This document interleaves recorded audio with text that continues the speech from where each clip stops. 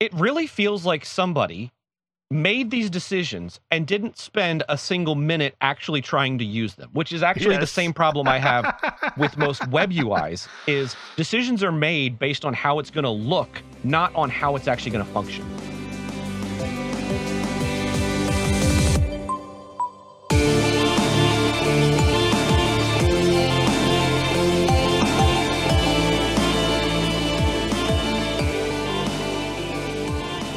So, Jeff, I've got a question for you that's been rolling around in the back of my head for, I don't know, the past 10 years, maybe. 10 years? Yeah. Oh. And so this is just a recent thing, then? Yeah, just a recent thought of mine. In my ponderings, I have wondered, why is it, or not just why, but what is the reason that designers are hell-bent on ruining everything?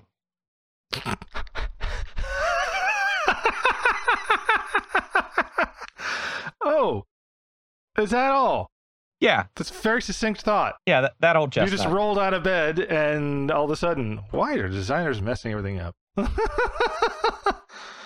right. So I sent you a video a couple weeks ago from Haggerty, and they were doing a review. The host, Jason, was doing a review on the new Mark 8 GTI. And he talks about all the good things, and then he gets into the bad, which is the entire UI UX inside the car. And I'll put a link in the show notes to the video and the timestamp where he goes to it. But to give it a rough kind of overview for the people who haven't seen the video yet, he goes on and he talks about how everything now is getting wrapped up into these infotainment systems. And the other thing is that buttons are being taken away. Like dedicated buttons and switches are being eschewed in, we can just put that in the infotainment system. Now, obviously, they're doing this because it's cheaper, because then you don't have a button. Right. Mm-hmm. And when there are buttons, they use those like capacitive type buttons because they apparently look cool or whatever. They also last longer. The problem is there's no tactile sensation to them because it's just a flat piece of plastic. Right. So you run into a couple problems with this. One is the fact that because there's no real textural element to the switch or the button, because there's 8 of them on one little pad, right? You don't know which one you're actually going to hit until you take your eyes off the road and look down at it. Which, when you're driving, that's what you should never do. Your eyes should never come off the road to find a button so you can hit it. But that's what happens. And there's the other thing, which he didn't comment, which I run into all the time if I'm in a vehicle with capacitive buttons, is, that only works in climates where people don't have to wear gloves. I had never thought of that before, since I rarely wear gloves. Let's say you're driving and you need to, turn something on. Instead of just in a normal classic design car, you can just reach without taking your eyes off the road to the button. You can feel the button, you can turn it on, and then you're good. Mm-hmm. But now you would have to, while you're driving, take your glove off, then take your eyes off the road, find the button, push the button, then bring your eyes back up to the road, and then because it's cold, now you need to put your glove back on. Yes, that's true. Why? Because some yokelhead decided that having a dedicated button for a thing was a bad idea.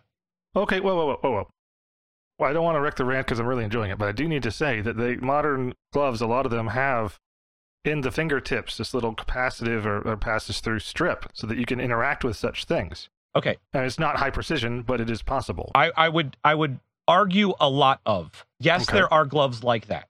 Is it more than 50% of gloves in the world today have capacitive strips in them?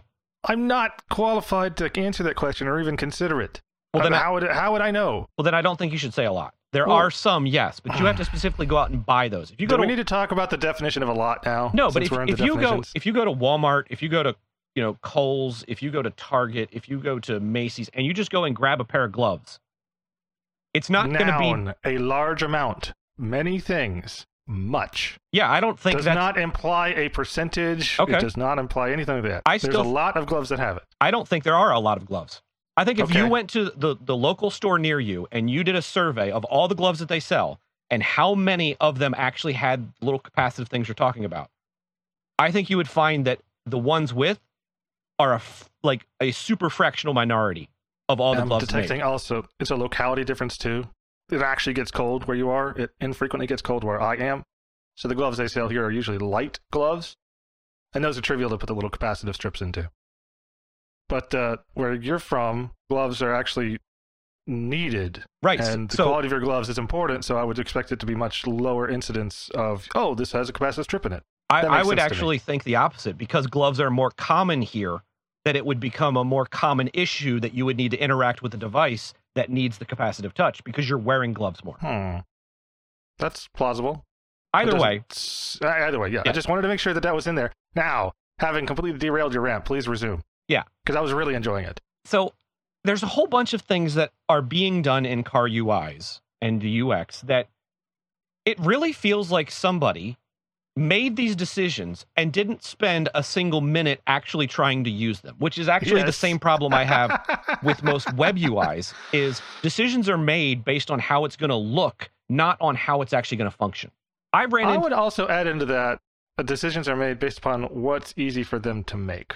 All right. Okay. I think that's a big component too. I hear you. I completely disagree, because retooling your factory to make new stuff and then hiring UI and coders to then write the code for all of it is not cheaper than what you already have in place. You already have the entire factory fabs ready and capable of doing this. You're having to retool your entire assembly line for interior bits. Plus, you now have the added coded effort to actually then implement this. And of course, then you're going to have to update it. And then you're going to have to maintain those developers to continually refine over time as problems come out. Whereas a button is on or off. Once it's made... That's exactly the problem. It's not a sunk cost. Every generation of a vehicle has usually got some change in interior styling, and that means different fabs, different plastic molds, plastic, whatever. When you have a screen, all you're doing when you're redoing the interior is moving buttons around on the screen.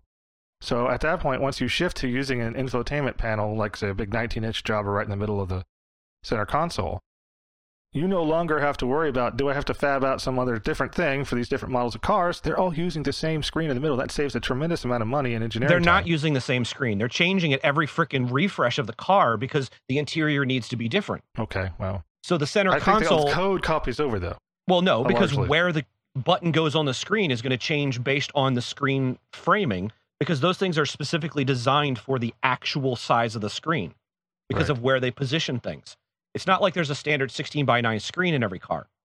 The shape... No, I get what you're saying. But I think you're ignoring the utility of no longer having to change hardware manufacturing processes. Is my screen larger or smaller? It's a heck of a lot easier to deal with. I hear what you're saying, but when you're making literal millions of buttons, tens of millions of buttons, 30, however many buttons for a car, when it's a physical switch, the cost for those switches is going to be next to nothing because of the scale you're doing them at. And you're going to use that same switch across your entire range of vehicles, or a large portion of your range of vehicles. I would expect so, yeah. Whereas that cost is, yes, you pay for the retooling once, and then for the life of that switch, you're not retooling anymore. So you're just cranking those things out, which is an automated factory which is doing it. You don't have human cost involved in doing that, other than people on the assembly floor doing the checking on stuff. But yet, when you're changing it in code every refresh, and sometimes refresh updates within a refresh cycle, you're running into the fact that you have developers which are constantly getting paid all the time for that job. So I don't think there's a savings of cost. The other problem, which I think is the bigger problem, is that it totally screws with the actual people who are using the car, because it's not just like, oh, they're changing things. It's that they're actively making it worse. Like, let me give you an example. So in my car, you've been in my car before, there's pretty much a dedicated button for everything. I can get in, turn on the front defroster, the rear defroster, change both of the climate control settings for both sides of the car, turn the volume down, change track. I can do all of stuff from individual buttons in the center console and on the steering wheel. And I can do all of that in probably under 3 seconds. Yeah. Because they're all right there. So turning the knob for the temperature takes a fraction of a second. And then I'm moving my hand 6 inches to the right to then turn the other one. Yeah, whereas if you look at like a modern infotainment system, not only do you have to hit the button to go into the climate control, but you have to sit there and wait the 1 second for the Yeah. stupid animation that they have to load every time. I hate. And then you have that. to tap, tap, tap, tap, tap, tap, tap, tap, tap, tap, tap to actually increase the temperature. Oh, but then you have to do the other side. So now you're sitting there, tap, tap, tap, tap, tap, tap, tap, tap, tap, tap to do the secondary climate control zone. Or if there's a slider, you have to very precisely put your finger right on the slider and drag it up or down, again, very precisely to get it where you want. And it's a lot more difficult to do that than just rotating a wheel with clickings. And sometimes you have to like scroll multiple times because one swipe up only changes the temperature by like 2 degrees. So you have to keep doing it for large swings. Now, if you're getting in your car at 6 o'clock in the morning and the last time you drove it was, say, 5 o'clock in the afternoon, evening, the day before, well, you might have had the AC on, and now you want to turn the heater on. Well, you start your car up. Now you got to do all this while it's trying to blow cold air on you in the morning. Mm-hmm.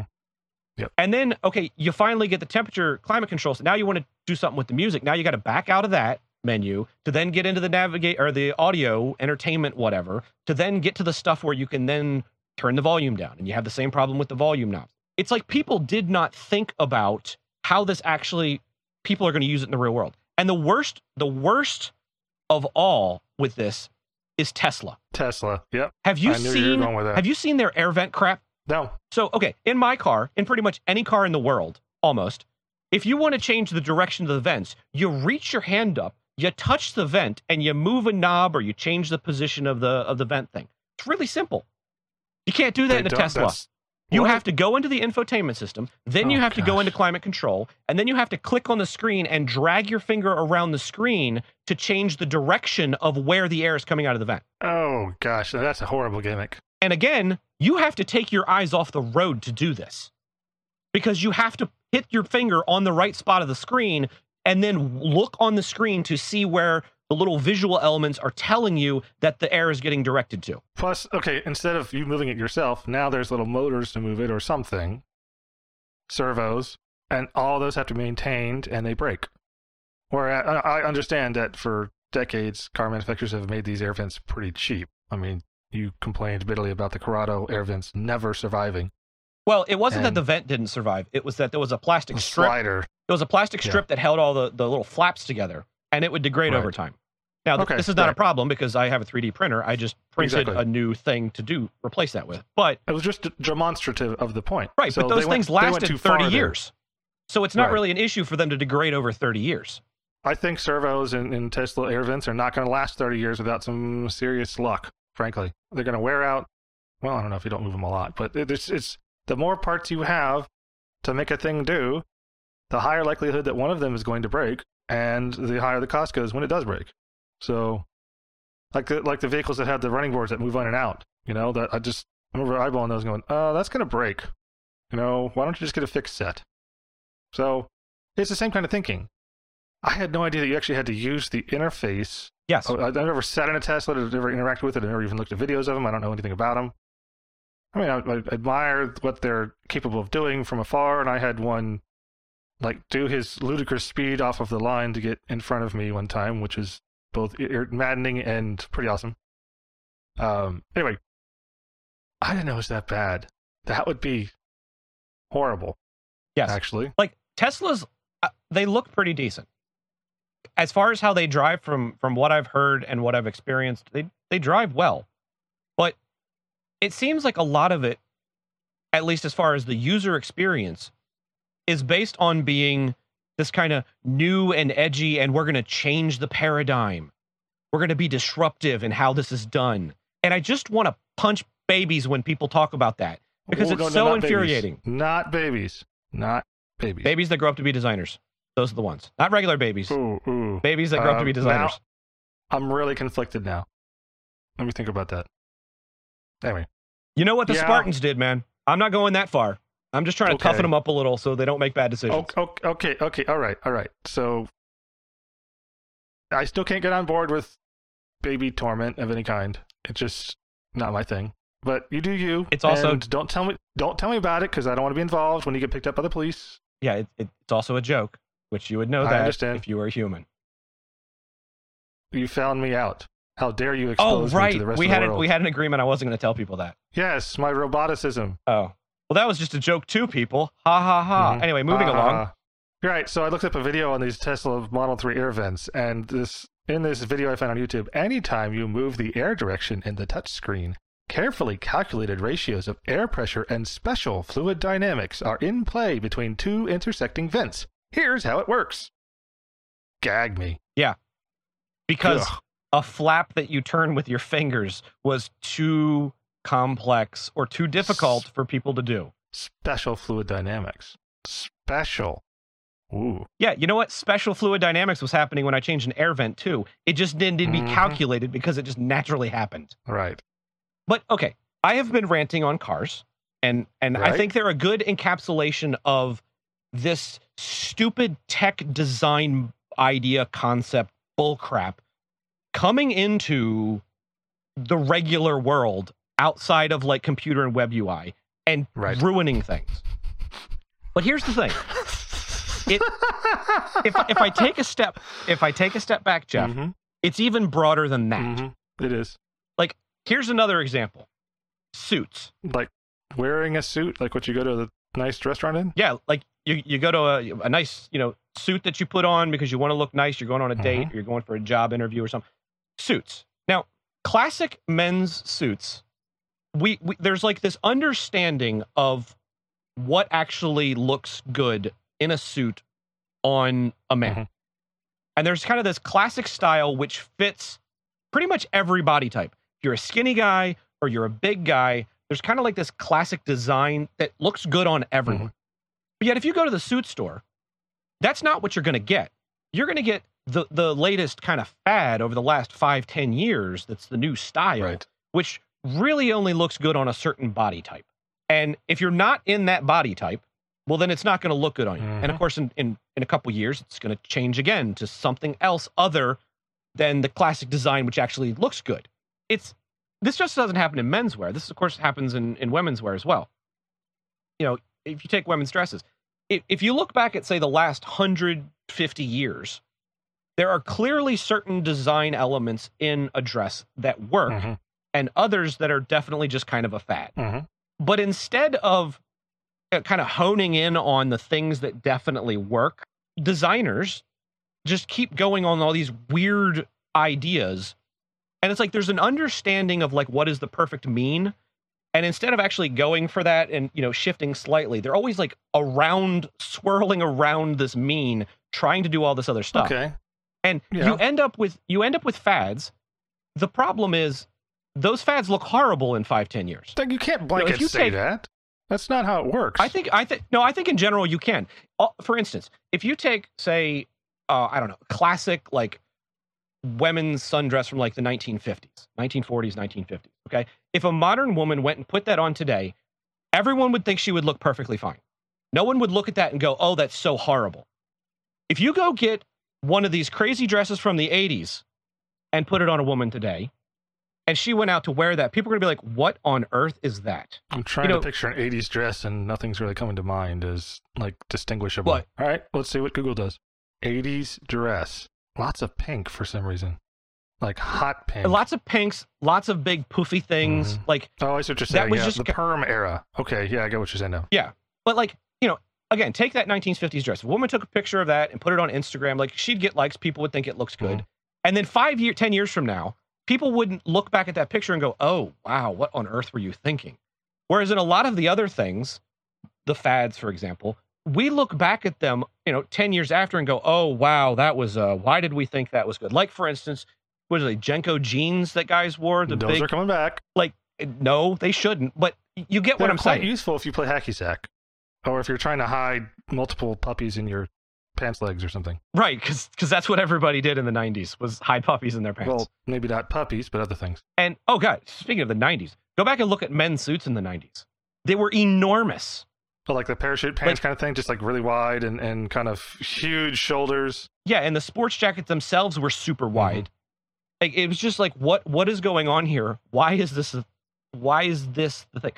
Because, again, it was, let's get caught up in this fad instead of what we have literally a century worth of evidence on that actually works and is good and looks good and is timeless. And a lot of companies try to use that timeless word like, oh, our new designs are timeless. Well, then why is it in 5 years they're no longer making that design anymore? They're making a new design. Well, it wasn't very timeless if you had to change I don't it. think of, well, first of all, I don't really go shopping for women's clothing nearly as much as you do, and I don't have that encyclopedic knowledge of women's clothing the way you do, so I have to defer to your knowledge there, but I don't really think of dresses as timeless. I think more like jewelry. Certain jewelry sets or pieces or approaches, those would be timeless. And diamonds, technically by definition, are kind of timeless because good luck breaking them. So I guess I'm going to quibble with this word timeless. I'm not disagreeing with a lot of the points you're making, but I don't care for that word for some reason. Okay, let's be clear. I'm not the one using the word timeless. Right. You're actually in agreement with me that the use of the word timeless by designers is wrong. I kept using the word classic design. Okay. So go ahead. I've been thinking the whole time about some of the words you're saying, and I agree with the rant on designers and a lot of what you're saying, but I also keep getting a sense of you're advocating for only vanilla ice cream, because vanilla has stood the test of time, and maybe chocolate as an offsetting something. Not this Ben and Jerry, hundreds of flavors. That's not what I'm saying at all. That's a very clear analogy to me. And I believe I said, there's the mean, and you can shift around inside that mean and change small things to be unique. Mm-hmm. But when you're throwing the mean out, like let's take a suit, okay? There's tons of different features on a suit.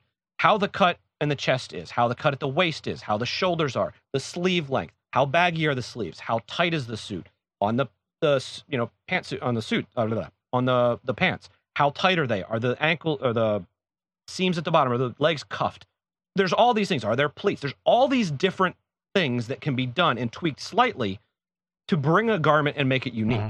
And you can still have, I'm going to throw out random numbers here. If you were to take all of the classic, in air quotes, design features, and you were to make one, and then you were to say, okay, we're going to take 20% of these and tweak them just a little, then you would end up with something that is very classic, but yet also stands apart and is unique and has its own individual look to it. Yes.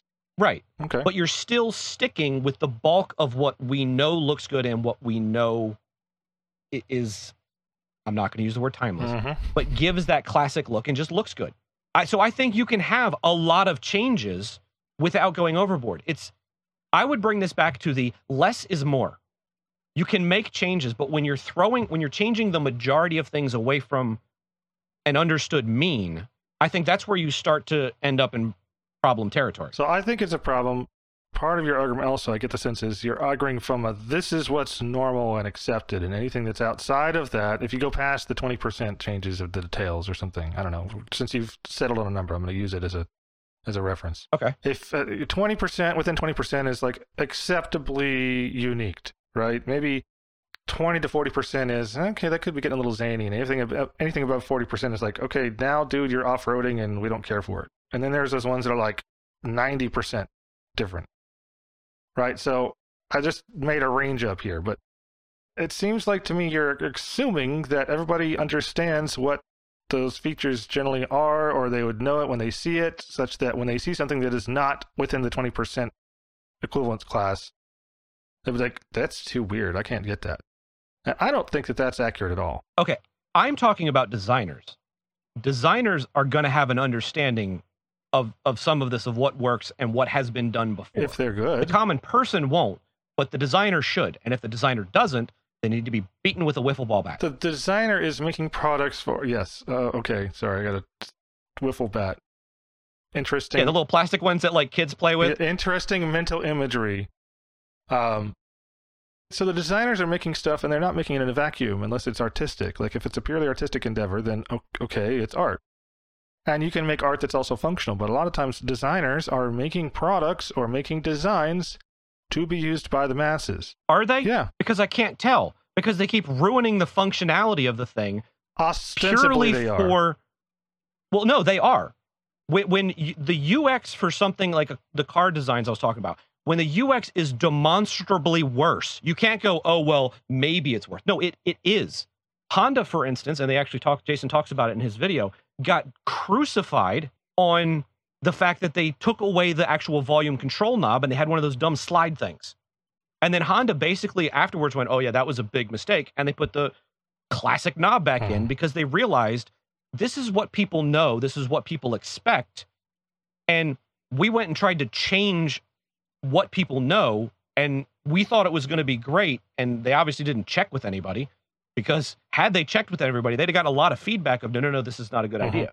So when I'm talking about designers, I'm talking about people that understand, or should, again, understand what has come before, what works, and what doesn't. And I'm not saying you can't go outside the bounds and try something crazy, because clearly I think you can. That's what a lot of open source software does. We try crazy random things, and a lot of the times it doesn't work. But sometimes we've landed on something that's really great. There's nothing wrong with that. I think the big thing is you try the wacky things. I don't want to say in isolation, but you try them in limited amounts. Okay, so for instance, the Corrado is a perfect example of this, of how I think Volkswagen did it right. Within the Corrado circles, it's known as the greatest collection of bad ideas that Volkswagen ever had. Because they tried a whole bunch of things with that car. And a whole bunch of them didn't really work out too well. It was the test bed for a lot of other cars, though, wasn't it? Some of them, not so much. Okay. Some of them worked out. Some of them were really cool, but they just didn't continue them because it wasn't what a lot of people wanted, or it wasn't what people expected, or so on and so forth. But the thing was, they did all of this kind of proof of concept stuff and ideas in one car. And they got their testing in that. They didn't go, hey, let's take this kooky idea of ours and apply it across every single car that we sell, and then we're just going to see what happens. Because that is done when you have what's the word I'm looking for? When you basically have an expectation ahead of time that this is absolutely going to be better. And you're not even going to check to see if maybe you're wrong. It's just, this is the way forward, and then you do something. Instead of, let's try this, see if it works, and then if it does, okay, now let's run with it. I see a lot of parallels here, and I really don't want to drag it to the political realm, so I'm just going to mention it in passing. This sounds a lot like a discussion we've had earlier about the Overton window. And designers, Overton window is about political discourse. But if we apply the same concept to, well, let me just... Actually, I don't think the Overton window is about political discourse. It's about discourse in general. Okay. You can have an Overton window in a whole bunch of different things. It's just, the shifting of what is acceptable to talk about within that topic. So I guess maybe there's more models. I don't know if you heard of Halen's spheres. Similar idea. Instead of a window, it's like spheres of, they call it spheres of consensus, sphere of controversy, and sphere of deviance. And it seems like the designers that you're discussing are going way outside of the sphere of consensus, and sometimes even past sphere of controversy, into the sphere of deviance, and expecting everybody to join them there, and saying this is the right way, this is the better way forward. It reminds me a lot of progressive politicians and progressive movement members, and they're deliberately trying to push society forward in their chosen pet ways. And so they'll just start declaring this is the thing we need to be doing. And by doing so, they hope to move the Overton window and enter it into political discourse and make it such that society becomes more accepting of the thing that they are declaring.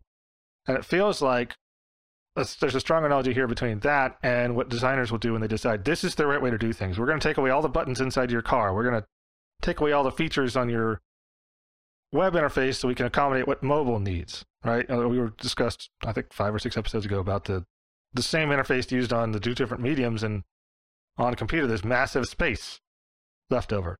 I think it's a similar thing there. They're putting a line in the sand and saying, all right, everybody belongs on this line, when a lot of people were on the other line and they weren't even aware that there is a line, and they don't honestly care. A lot of people don't. So those that do care and are making an effort to move things in a certain direction make these decisions and kind of enforce them, I guess maybe is a better way to put it. I think what frustrates me the most is that decisions are being made that, at least from the outside, appear to be completely arbitrary and not actually proven. Because, I'm all for, if somebody thinks they've got a better way to do something, great, spin up something, demo it, get feedback, show me that this is actually better. I am willing to have my mind changed. Right. Yeah. If there is some way to do something better, say, we'll use the car analogy before, if there's some way better to have interfacing with, while I'm driving a car to be able to control it, bring it on. I want the better thing. But then kind of contingent on that. Like the buttons on your steering wheel is an excellent evolution, in my opinion. Because now it means you don't have to look away. the most important buttons are right there where your thumbs are supposed to be. That was an excellent evolution that some designers said, we should do this. And probably some bean counter pushback, oh, this is going to make our steering wheel a heck of a lot harder to make and more expensive and yada, yada, yada. But it was totally worth it. Yeah, and if you look at that for an example, that did not come out on every car across a range. It was tried on a car or a few cars, and they just waited to see what happened. Mm-hmm. They waited to see what the feedback was. And then once it was clear that, yes, this is something that is actually really good and really useful in the real world, not just in some designer's head or in some meeting where executives are like, ooh, I like this. Once they actually realized that this was actually a positive thing, then they rolled it out to everybody. Okay. Then it got applied to all the cars. It wasn't just, okay, the entire range is getting this new feature because we just decided to, and we're not actually going to test if this is any good. Yeah. I think for me, that's where the issue comes in, is decisions are being made without actually being proven that those decisions are the right thing. Okay. If you prove that something is the right thing. Who decides if it's the right thing? Let me ask that. Okay, well, if you are a company who is trying to sell a $50,000 vehicle to somebody, I think that a lot of it comes down to the people who are going to be using that $50,000 vehicle or whatever. I'm using 50 as an average between, say 20 and 80. Right. The people who are going to be using that, you're building it for them. So they should be the ones, in my opinion, who kind of are leading the yes, this is good and yes, this is bad, or no, this is bad. Because they're the ones that are actually using it every day in and out. Mm-hmm. A designer, well, they might own the car, or they might not. They might have another car that they own. Like, it's not like if you work for Volkswagen, for example, that you're only allowed to own a Volkswagen. Right. So, I mean, you're probably strongly incentivized to do so with discounts and such, and they want you to represent. You work for Volkswagen, you should drive a Volkswagen, but we're not going to demand you do it. Right, but at the same time, they might be so tired of dealing with Volkswagens because that's their day job that they don't want to. Yeah, I can see people that that work in a restaurant never want to eat in that restaurant because they spend so much time. They want to eat another restaurant. Mm-hmm. And they know where all the bodies are buried in the back. Right. So, like, in that case, you have people who are designing something that then aren't even potentially using it to then experience the problems that they're introducing because they are not getting the day in, day out use of the thing they've designed. Now, in the software world, we call this dog fooding. Eat your own dog food. Mm-hmm. If you're writing software, use it because you will find all the pain points in your software as you use it, instead of pushing something out the door and then, oh, well, the users will complain if they don't like it, or I don't care if the users complain. This is what I've decided. To me, this seems to primarily exist in the design world. Because a lot of the other areas that are not specifically design focused, actually, at least from what I've seen, do market analysis on things. So I'm really uncomfortable with, I'm having trouble articulating this. I'm uncomfortable with ascribing to all designers the patterns of some ones that stick out, right? And okay, don't give me the hashtag not all fallacy. Clearly, I do not mean 100% of designers are like this. No, I don't, but you're speaking in aggregate, and earlier you were talking about they make you, designers in aggregate make you want to punch babies, right? That's how you opened this monologue, or I guess it's not a monologue, this diatribe, with all designers. So it just seems to me like you're castigating an entire job culture or something, career choice, whatever, based upon the impacts that some small percentage of them has had an outsized impact on ruining your experiences or something. I don't think it's small. Okay. Because it goes across so many industries that it's not just, for instance, it's not just web UI designers. That's because true. you can see the same tendencies and the same decisions and the same kind of methodical processes of the development of a UI. You see the same things being reflected across multiple domains that are completely unrelated.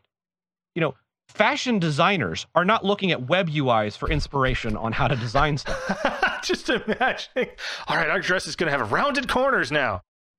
Exactly. Rounded corners are old. We did that last year. We're going to do, angles now. I need a drop shadow on this dress right now. Right. So that's what I don't get is it. I get that design is inherently a creative aspect, and that as a result, you're going to have a lot of hits and a lot of misses. Mm-hmm. It seems, though, that recently we're getting a lot more misses than hits, because it seems that generally there's this concept of upending what has gone before that we have slowly and incrementally been developing towards a design mean over the last several hundred years of societal development. So I think I want to lay that at the feet of a lowered attention span of pretty much any of the consumers. There's so many more things competing. Think back 30 years. How many fast food chains were there in your area 30 years ago? How many are there now? Well, you don't count because you live in the middle of nowhere. But the fast food chains are not a good example. There's a lot more choices of how to spend your time and attention out there. And for someone who is trying to sell you a product, your opportunity to catch someone's attention is much less.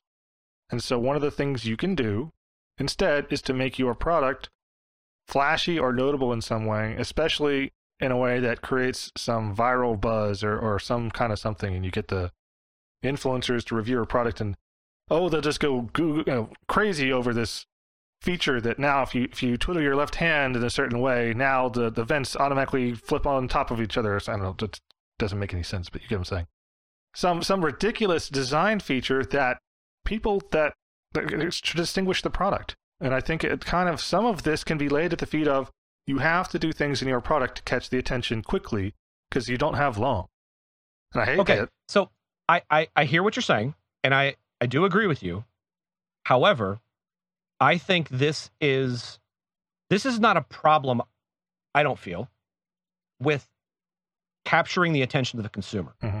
I think this is a problem of companies deciding that short-term gains are more important than long-term gains.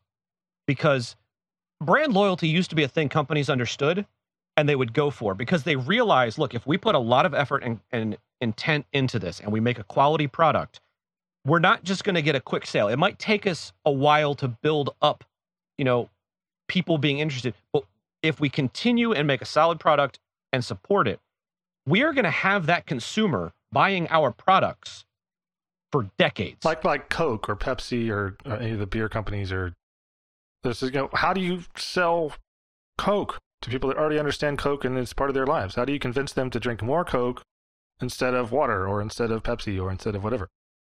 Because the product doesn't change. They tried to make a change one time and that went so horribly they backed it out. So they also went from real sugar to not somewhere in there, and we didn't get a choice on that. But I guess it seems like these brands, they understand brand loyalty and they've been banking on it for decades. But other brands have decided it's not worth it to try and build that brand loyalty. I still think that somewhat goes back to the attention span. If you watch like a sporting event, there's going to be tons of beer commercials. There's probably going to be several Coke commercials and several Pepsi commercials also. Just, what are they selling? Reminder that they exist and they haven't changed. So I think there's a difference between things that are consumable and things that are not. Okay. Because when you buy a Coke, you've used the product in a minute or however long it takes you to drink the Coke. And then it's done. That is completely different from a car you're going to buy and use for a decade. Well, BMW advertises in a similar fashion. Right? They do talk about some of the features of their cars, but their thesis for most of their advertisements for a decade, 20 years. The ultimate driving machine. Doesn't matter which model you have, this is the ultimate driving machine for the purpose which you need it to be. Whether or not that's true, but they're advertising BMW, the ultimate driving machine. So there's not just an experience thing that's over quickly. This is you're choosing to buy a BMW because you understand the experience you get and it's what you want. And you agree that it's the ultimate experience for you or something. So it's not just consumables, right? But I see it in a lot of these old storied companies. I think that actually supports what I'm saying in that something that is a consumable like Coke has a completely different marketing angle than something that you are going to buy and use over and over and over and over again. I agree. So Coke, their thing is to get you to, yes, continue to buy their products, but you're going to be buying them the next day, not we want to build you as a Coke consumer for the next 40 years. Now, obviously they would like that, but they would. What you do to sustain a customer for a week, let's say, versus what you're going to do to sustain a customer for a decade is going to be different. That's true. And to pull back, there's another aspect of this which I thought of about a month ago, I guess. I happened upon a random picture, and I don't know where it's from, of two buildings next to each other in a city. And I will put the photo in the show notes. I'm going to send this to you because this is all right. This brings up another aspect of design that is kind of baffling to me, and I think maybe you might have an idea. So that's kind of for pretty. people that are just they haven't actually opened the link in the show notes to see this. It's in a city, the small buildings that are right next to each other, row buildings. One of them is the storefront is very ornate. It's sort of the kind of Georgian style, storefront. It's very intricate. It's very unique. I don't really know how else to describe it other than ornate. Baroque, maybe. And then you look at the one right next to it, and it's still an old building, but you can see where all the stuff has been modernized, and it's just flat and boring and unremarked and bland. And I will also put a link in the show notes for a gallery of someone that did actually kind of a comparison of old and new architecture that happens to be in the same image or that happens to actually be on the same building, which is a weird one. But the reason I bring this up is because if we look at the ornate shop front, I got to thinking of, to do that these days would be oddly extraordinarily expensive. But here's the odd thing. That was even more expensive back in the day.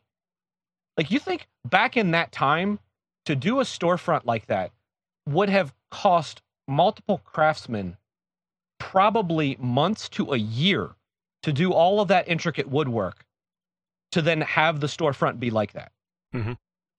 Now, you could crank this kind of stuff out, automating tools very quickly. Like in my living room, I have it's that shelving unit, brown shelving unit that I have like the record player and some of the old TVs on. Now that was handmade back in probably the 60s maybe. It's not very complex, but it was handmade, and you can tell it was handmade because if you actually go up and look at where the cuts are, you see that the cuts aren't all perfect. They're not all perfectly parallel. There's deviation there. And that if somebody back in the 60s, obviously that was mass produced, but if somebody was to hand make that, they could have. It would have taken them probably a week to make that one thing, one person. If they had the skills. Whereas with lathes now and CNC machines and routers, somebody today could probably make that whole thing in a couple hours. There's the startup cost of setting up the programming or whatever, or building the, like when you're using a lathe, you get this lathe copying things. You build the one that you actually want, and then it becomes the model for the next thing you want. Kind of like how they carve keys out in the big box stores. Yeah. So, but there is startup time there, but there's definite startup time, but there's not. Let me get out the wood chisel and do this by hand. Right. So I don't think the startup time is even relevant when you're talking about, well, yeah, I've got startup time on this, and then I'm going to be able to produce it in 3 hours versus this is going to take me a whole week. And I find that interesting that in a day and age where we have manufacturing capabilities that make intricate, ornate stuff super easy, we have that at our disposal. All designs are bland and mostly flat. Well, let me ask you something. All right, so this picture you showed me with the two buildings side by side, the first one. Let's say both of these companies in those spaces are selling the exact same thing. Which store are you going to go in first? I would probably go in the Loebmeyer store, the older, the ornate one. Yeah. Okay. What would your expectation be of the product quality and price relative to the one in the shop next door? So for me, again, under the assumption and the knowledge that they both sell the same thing, I'm going to go into the more ornate, intricate one because I'm going to have the kind of the prejudgment that they care so much about their, external appearance that they're going to put the same quality and intention into the things that they're selling. Exactly. It's signaling. That's what this is. These two buildings side by side are signaling to different crowds, and they mean different things. When I look at the two storefronts, I think, I don't know how much the thing is going to be, but I would expect in the ornate building it's going to be more expensive. But I also expect there's going to be a salesman that'll help me figure it out, what's the right thing, and my experience will be vastly superior. It may be worth the cost, it may not be. Just, let's say they're two shoe stores or something. I would expect the ornate store to have much more service than the one that's flat-fronted and boring. Because it seems like the flat-fronted and boring one is more about keeping the cost down, whereas the ornate one is clearly more about an experience. And the storefront is beautifully maintained. It looks like it's very old, but it's in great shape. So clearly it's not just well built to begin with, it's been well cared for. And that's indicative to me of that bodes well for the product that they are selling. The actual date that they have in the woodwork says 1823. So, well, that's 200 years ago almost. Yeah, we're coming up. It'll be 200 years next year. That woodwork, and it's gorgeous. It's probably been restored some. Yeah, I would assume that it has been restored. In the internal combustion era, all those things were pitting a lot of the building fronts, and they had to be restored over time. So that's a restored, but still, someone took the effort to restore it, and they did not erase its uniqueness. In fact, they probably enhanced it. It was expensive to do. And to your point earlier about it was expensive to do back then, and it may be cheaper to do now. If it's about signaling, which is what a lot of this seems to be, then unless you're building a chain, there's not much point to you using off-the-shelf ornate components, for lack of a better way to put it. If is this theory? See, I would think the opposite. Okay. If you aren't a chain, that helps you distinguish yourself more than the generic chain where they all look exactly the same. Well, okay, then you're unique in the exact same way as the other stores, I think. So you're saying that an individual store that decides to do something ornate like this is going to look exactly the same as another store which has 50 buildings that look all exactly, those 50 all look the same. No, okay, so what I'm trying to get at is if you made you proposed earlier, or you stated the hypothesis that a lot of these ornate features now could be made a lot more easily because of modern machinery and automation and such. So you're not going to be able to get just any ornate feature. So let's zoom in on just one of these features. You get these statues on either side of the window on the second floor, and you got these columns kind of against the wall highlighting the statue. Okay. The one on the inside near the window frame has these ornate scrolls on them. The one on the outside doesn't, but they both have this gilding on it and yada yada, all these little features, right? Very pretty. Well, I would have to guess that the company that you're buying this storefront from, you're just going to go to the storefront store in this fantasy, and you're looking for unique features to put on your storefront. Well, there's going to be a limited amount of features that are unique that you can put in your storefront because they're having to automate things and they got to maintain supply. And in general, companies are trying to reduce their work in progress and reduce their catalog size. So if you have 50 companies all building storefronts in the same area using the same supplier, I would have to guess that you're going to see a lot of identical or very similar ornate cues. Or ornate additions. That's where I'm getting at. I hear you, and I'm going to say no, and here's why. If you look back in my town, obviously there's a lot of Victorian homes because a lot of them were built in the Victorian times. They're all very unique in and of themselves because, for instance, let's talk about that column. We'll specifically focus on the one on the left-hand side of the window. You have the column itself, which is rectangular mostly. actually, yeah, that's rectangular, not cylindrical. You have the little scrolly thing, whatever that's called, on the top, and then if you go up, you have the I don't know, accoutrement that's in the corner of that inset window. You have then another thing at the bottom. So that is not one piece. That little corner bit at the top window is going to be its own. The actual column itself will be its own. The thing that kind of is on the outside of the column that then goes down and wraps around, that's going to be its own thing. So you would be able to create columns, the rectangular shape of the column, as its own thing. And then the component that gets put on top, that in this is like the little scroll thing, like you're going to have multiple varieties of that because that's going to sit on top. And then what you're going to have in the corners of the window, you're going to have multiple varieties of those as well, so that you can actually piece these individual elements together to create a unique look. And looking at the homes around here, that's what happened.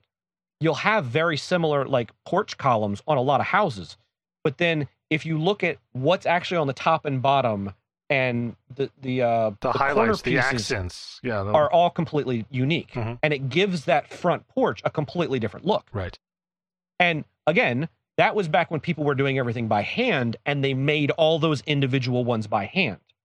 Whereas now we can make more unique accessories, so to speak, for lack of a better term, easier than we could then. See, I'm driving towards an analogy here of like people in an online game. This goes back to a discussion we had several episodes ago about NFT add-ons. I'm ignoring the NFT part for now, but we went into depth about skins. And as you have in these environments, let's say you have 15 skins to pick from, plus another 5 that you can earn if you grind for 90 hours or something. What you're going to see is some variability. Other people won't care, and they'll just go with the default skin. Some people will just be picking whatever to be different, and then there'll be clumps of popular skins to choose for various reasons. But it just goes with any kind of accessories. There's a limited amount of accessories to choose from, and you'll see this distribution in almost everything because the unique elements are limited. It's when you have them hand built, then they're not limited. They're pretty much up to the mind and craft of the craftsman. And the person who's I hear you, Jeff, but you're using this actually doesn't go against what I'm saying, because the alternative is no accessories whatsoever. Flat glass buildings, industrial style, with steel around the window. There's nothing. Pretty much every building in downtown Dallas looks like that, with a few exceptions. Yeah, so yes, if in ornate styling, there's going to be an upper end bound of the variability. You know, you might only have, of those corner pieces, you might only have, say, 50 styles, and you might only have 50 styles of column. You might only have 50 styles of window framing, and you might only have 50 styles of the little scroll thingies. But now we've got 50 to the order of 4 possibilities. That is still far more variability than glass and steel side of a building. So yes, there's a limit, but I don't think that limit is anywhere near 1, which is pretty much what you get.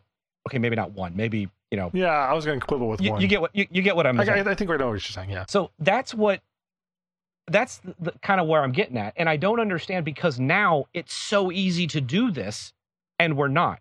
And another example of this is actually in church design.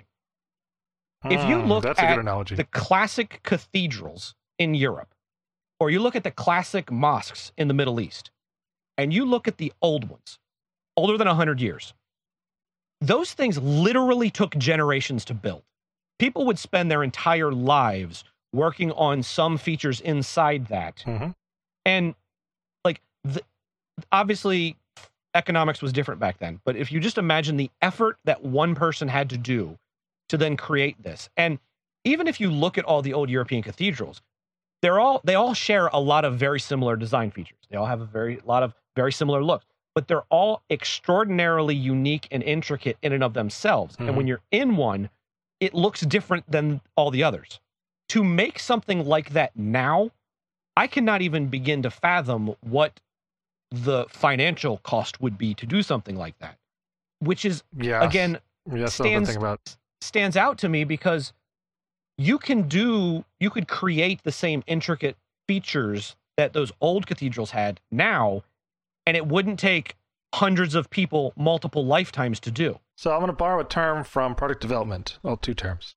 Minimum viable product and a minimum commercial product. And I think let's apply it to building a storefront, right? In order to have a storefront, you must have a door, right? If you want to get very minimal, you need a door, and everything else could be flat, meaningless concrete if you want. That wouldn't sell very well. That's like what data centers look like. So odds are you're going to have some windows, some signage on it. The more you add, I would say this. I'm not likely to go into a store who's literally just a flat, unlabeled concrete wall with a simple door in it. First of all, I won't even know the company's there. Even if I do, then I might miss it, right? It's just one featureless door among many. So I don't consider that is the minimum viable storefront that would be required for you to be able to operate as a store, but it's not really commercial. So then we add a couple features that make it minimum commercial. Like the windows, the signage, the other cues, maybe a trash can out front, something that this is a store, there's a presence here, and whatever else you need, right? That's the minimum commercially viable product, minimum commercially viable storefront. Anything past that is an extra expense that you don't technically need. It would be, a lot of times there's quite a lot of value add to having those things and features, but it doesn't mean that they're absolutely necessary. So if you're very budget conscious on building this store, you may choose not to go any farther past that minimum commercial product. You need that in order for things to sell, but anything more than that would be optional. And when the cost of building things is so high, I think that's when you start seeing some of those reductions in ornateness and choices not to do, or like in the late 90s, early 2000s, there was a huge building fad that's still around with us. It's an industrial design. Like, go into a Chipotle and look around, and it's a bunch of pipes and corrugated tin and, steel fittings, effectively. And that's their decorations. That's how they've done it. The whole store looks like it inside, and it's really cheap to do because corrugated tin is cheap. Steel pipe is generally not expensive. I won't say cheap. Fittings are pretty cheap, and so out of these building materials you may already have lying around, you can make decorations, right? But I just think that any decoration is an additional expense, and it's up to the builder, owner, whoever's directing that the build should happen, to decide we need this level of ornateness. And the companies are the people that decide we must have, like, think of like someone in a novel or in real life, and they're building a theme park. We nothing but the best kind of thing. That's ruinously expensive to do, but it's they chose to do it, and they're going to go ahead and they decided that all the ornateness and the extra expense is worth it because they'll be able to make more, or that's just their vision. So I think this thought is wandering farther away than I want. I'm trying to decide. Okay, well let me then kind of tie this back and ask you. Okay. With what you were just describing about the design of the storefront and the buildings and all that, how then do you rectify that with what we started at the beginning, with companies doing all these dumb ideas and changing things in the user experience and completely upending what people are used to and what they're going to get with what you just said? That's the storefront or the store owner deciding to take a risk on a feature of the store or the storefront that may or may not succeed, but it helps them to stand out. That's the succinct response to that. That, putting in Teslas, it was very, after you got past the Roadster era and you're actually getting into the mass-produced cars they had, it was very unique that they had just the single panel in the middle of the dash, and that's it. You interacted with everything through this panel. And no other car manufacturer was doing that at the time. Now I don't know if it's common now, but it's more common. And that stood out. And it was a very bold choice, and I guess the Tesla owners don't mind it. I mean, I don't know, but like you and I were both complaining bitterly about car interfaces earlier, and I must have buttons to interact with. I must have something I can grasp and give me feedback, tactile feedback on when I'm moving things around. So it seems like, because what you're saying sounds like you're arguing against it yourself. Because perhaps with the car stuff, you're saying, oh, well, no, they're doing this stuff to try to stand out, to be unique, to separate themselves from the crowd. And then with the buildings, you're saying, well, they're not doing any of that standing out from the crowd and trying to separate themselves because it's expensive, and they don't care about that. They just want to get the minimum out there. Well, if that's the case, then why would car manufacturers, since we were talking about that before, be doing all this intricate stuff to make themselves stand out, which is more expensive and isn't necessarily what the consumers want? So after they do something like Honda, they then in a subsequent generation have to undo the thing they just spent all the money on doing. At a high level, I think it's, for whatever reason, producers of consumer goods and products, there always has to be a new something. It feels like. We have generations of cars. First of all, safety obligations are increasing and fuel fleet obligations are increasing, and so there's naturally some demanded engineering time to improve both as generations of cars are evolved. I seem to be inordinately focused on cars for some reason, but it's a good analogy, right? So the very first thing that popped to my head when you asked your question was, well, a storefront is way more expensive than a car, but maybe not. Really? When you compare, I would think so. Maybe not. Maybe I'm showing my ignorance on how much it costs to put together a storefront, right? But it just seems like that was the immediate thought I had, was the price difference is enough that. Now that I think about it, you're probably right that it's cheaper to build a storefront with certain cheap design cues than it is to go buy a car. I can't reconcile those things. I'll have to think through that, actually. You're right. I'm seeing what you're saying, and you're identifying here that it doesn't really make sense. But let me wrap hands around the uniqueness aspect and the newness aspect. It just feels like, so this is a thing that happens. August, September, October, somewhere in there, sometimes even later. Various consumer goods are like, well, okay, the new year models are coming in, so we're going to sell the cheap ones. Like, what's the difference between the 2022 shoe and the 2023 shoe for this particular New Balance model? I can't tell difference. It doesn't matter. But it's important for New Balance, and it seems to be important for the store that they clear out their inventory of the old model in favor of the new model for whatever reason. I don't understand why that's necessary. And it's not universal across consumer goods. Like, so here's a good example. Toyota did not change the Highlander, not the Highlander, SR5, whatever that is. They left that alone for like 12 years. I remember reading an article a couple years ago about a strange thing happened. In general, what you expect to see is, as the model year you haven't changed the model and the years continue, you expect to see a decline in interest level. Well, instead, there was an increase. And so Toyota was getting more sales than the year before, and they said, well, we haven't changed anything. Let's just not. See how long this will go. And they made it like 12 years before they redesigned the car. So that's the one that bucks the trend there. But in general, it feels like there's always these evolutions that producers of consumer goods want something new, something notable, something to stand out. And I keep coming back to that as a conclusion of why maybe I don't need to reconcile these two disparate positions. Probably not accurate, but that's where I keep coming back to. Does that make sense? Yes and no. Okay. Because again, it feels to me like you're claiming one concept ideal for explaining one thing, and saying, well, this is, how do I want to phrase this? This is the reason that this happens. But then in this other case, everything I just said doesn't apply. Yes, actually, that's kind of how it feels to me too. And I get why you're saying it, because if you look individually at it, they individually make sense. Mm-hmm. But yet anytime I've run into one of those scenarios where a perfectly good explanation is the absolute opposite of a perfectly good explanation in something else that's also very similar, I go, hold on a second. What's really going on here? Like, is my perception around this wrong? Because in this case, we're talking about design of things that are going to be seen, used, or interacted with. And Makes yet sense.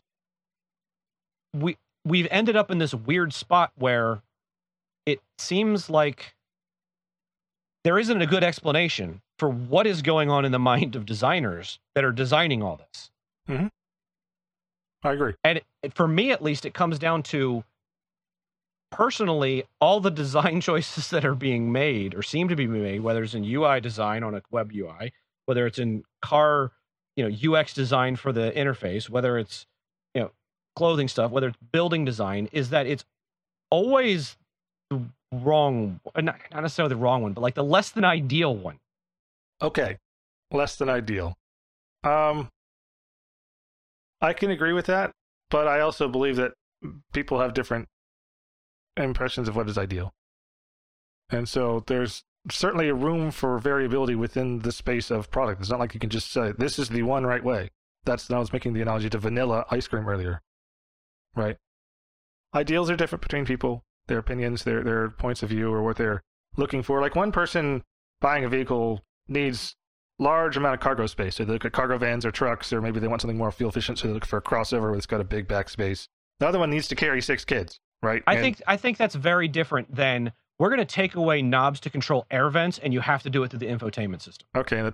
I mean, I hear what you're saying, but I'm trying to reach out for this differentiator. I'm just trying to grasp it. I can't quite do so. So I'm going to have to ponder that, and we may need to revisit this topic. So that's been an interesting exploration, and it didn't get, I guess I didn't allow it to go as ranty as we both thought it might go. So we have some rant left outstanding here, I believe. It's more meat on the bone, so I'm pretty sure we're going to revisit this. But I'm curious to hear what our listeners have to say about the designers, and are they making you want to do things to babies the way that they make JT want to do them? What's your opinions on, how about this? Let's share some anecdotes of things that you've interacted with. You're like, this is a dumb design. Why do they think this was good? Because we really love to pillory those things and just make fun of them. So send us in examples of poorly designed things that we can all discuss, and we'll bring them back up in the next episode, or the next one that we're talking about the designers. Multiple ways to contact us. You have the Matrix and the Telegram channels are probably the easiest way, and you can generally get a pretty immediate response there. We also have JT at Minddrip Media is a safe way to send email. There's a way to also contribute a message on the Fireside website, and we also have Twitter accounts that are semi-active. JT's is at Q5Sys, and mine is at YepThat'sMud. So send us messages, reach out to us, let us know what your opinions are and what you think. Let's get a discussion going. Any closing thoughts, JT? No, I'm just curious to what everyone else's thoughts are. Me too. Send us in. We'll talk to you guys later.